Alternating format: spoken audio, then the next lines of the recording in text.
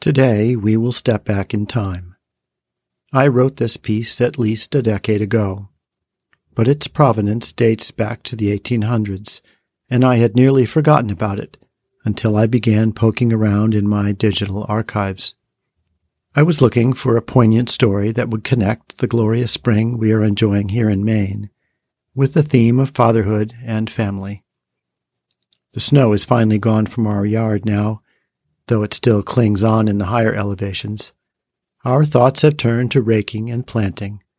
We can even go out on the porch and sit without wearing a parka. And last week we had a granddaughter running around in the grass, shouting with glee.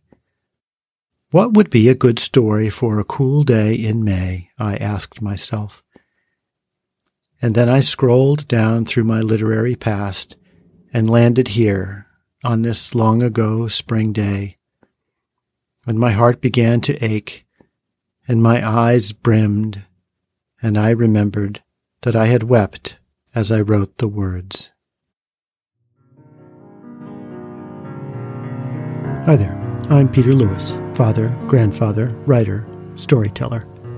You're listening to The Dad Story Project, a podcast dedicated to two simple themes: that we find the most fulfillment in the ordinary events of every day, and that the currency of childhood is time. Our children and grandchildren don't want more stuff. They just want us. Today's story is titled, Gaining Perspective Among the Bluets.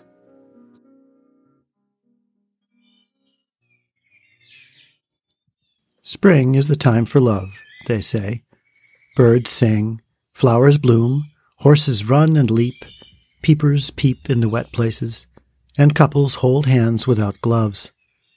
All is fresh and new again, renewed and expectant. A hillside of flashing bluets, the first wild flowers of May here in Maine, drew my eye as I drove home one fine spring day along a winding country road. So I pulled over and turned off my engine. I found myself in front of an old cemetery, and I got out to wander and breathe the new sweet air and take a few moments just to pause. Life had seemed frantic lately, and I needed to stretch my legs and clear my head. There, padding along in the silence of this place, I began to hear echoes of the stories of families spoken between the rows of old granite headstones. Echoes of struggle and success, love and loss, of determination, hard work, and sacrifice. The entirety of each single life chiseled in a simple dash between dates.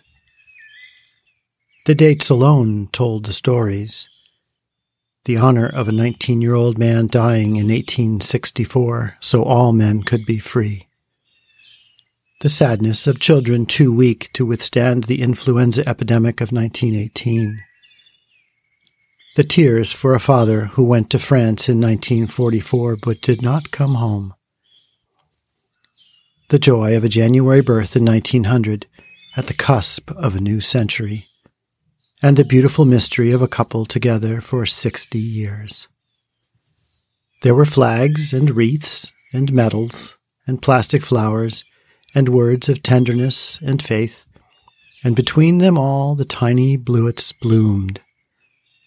I walked carefully with my hat in my hand. At the very back of the cemetery, at the crest of a small hill, framed by a tumbled stone wall and under a procession of towering pines, stood a line of the very oldest stones. The ground was shaded and soft, carpeted in cool moss and wintergreen and pine needles.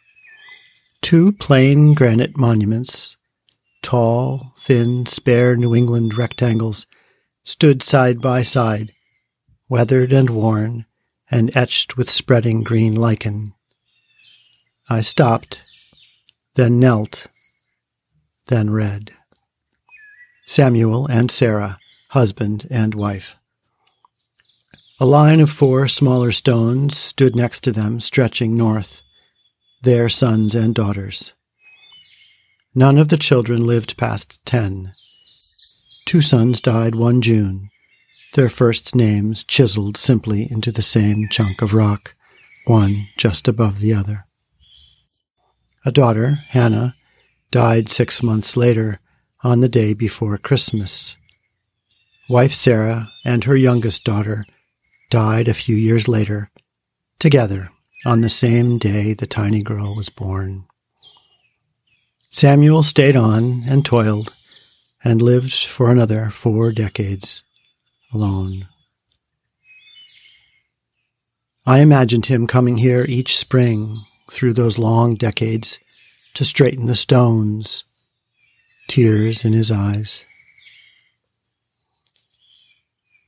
I stared at the granite and the names and the dashes and the dates, and the bluets grew around me, and their blossoms nodded in the breeze. Cemeteries have a way of putting things in perspective.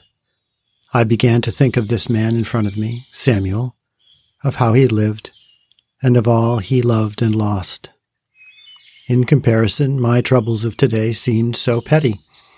Yes, life is but a dash from here to there, but we so often fill it with stuff that doesn't really matter. We worry too often, and we presume too much. We expect our water to run and our homes to get warm when we spin a dial.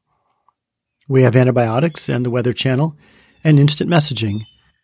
We live almost without care or worry, and we assume each of our children will live to adulthood and thrive.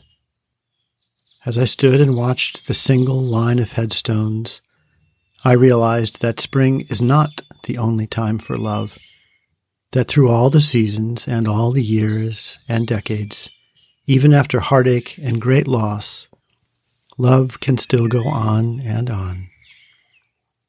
Samuel helped me put this all in perspective.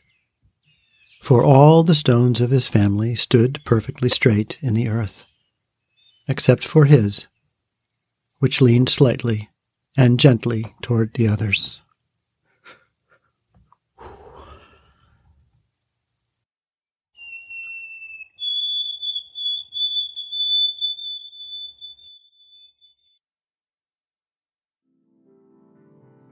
Thank you for listening to this episode of the Dad Story Project podcast.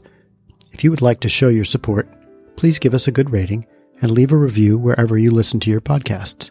To learn more about the Dad Story Project, download stories, and find out how you may be able to participate, please visit thedadstoryproject.com. And please like us on Facebook and tell your family and friends. Until next time, bye for now.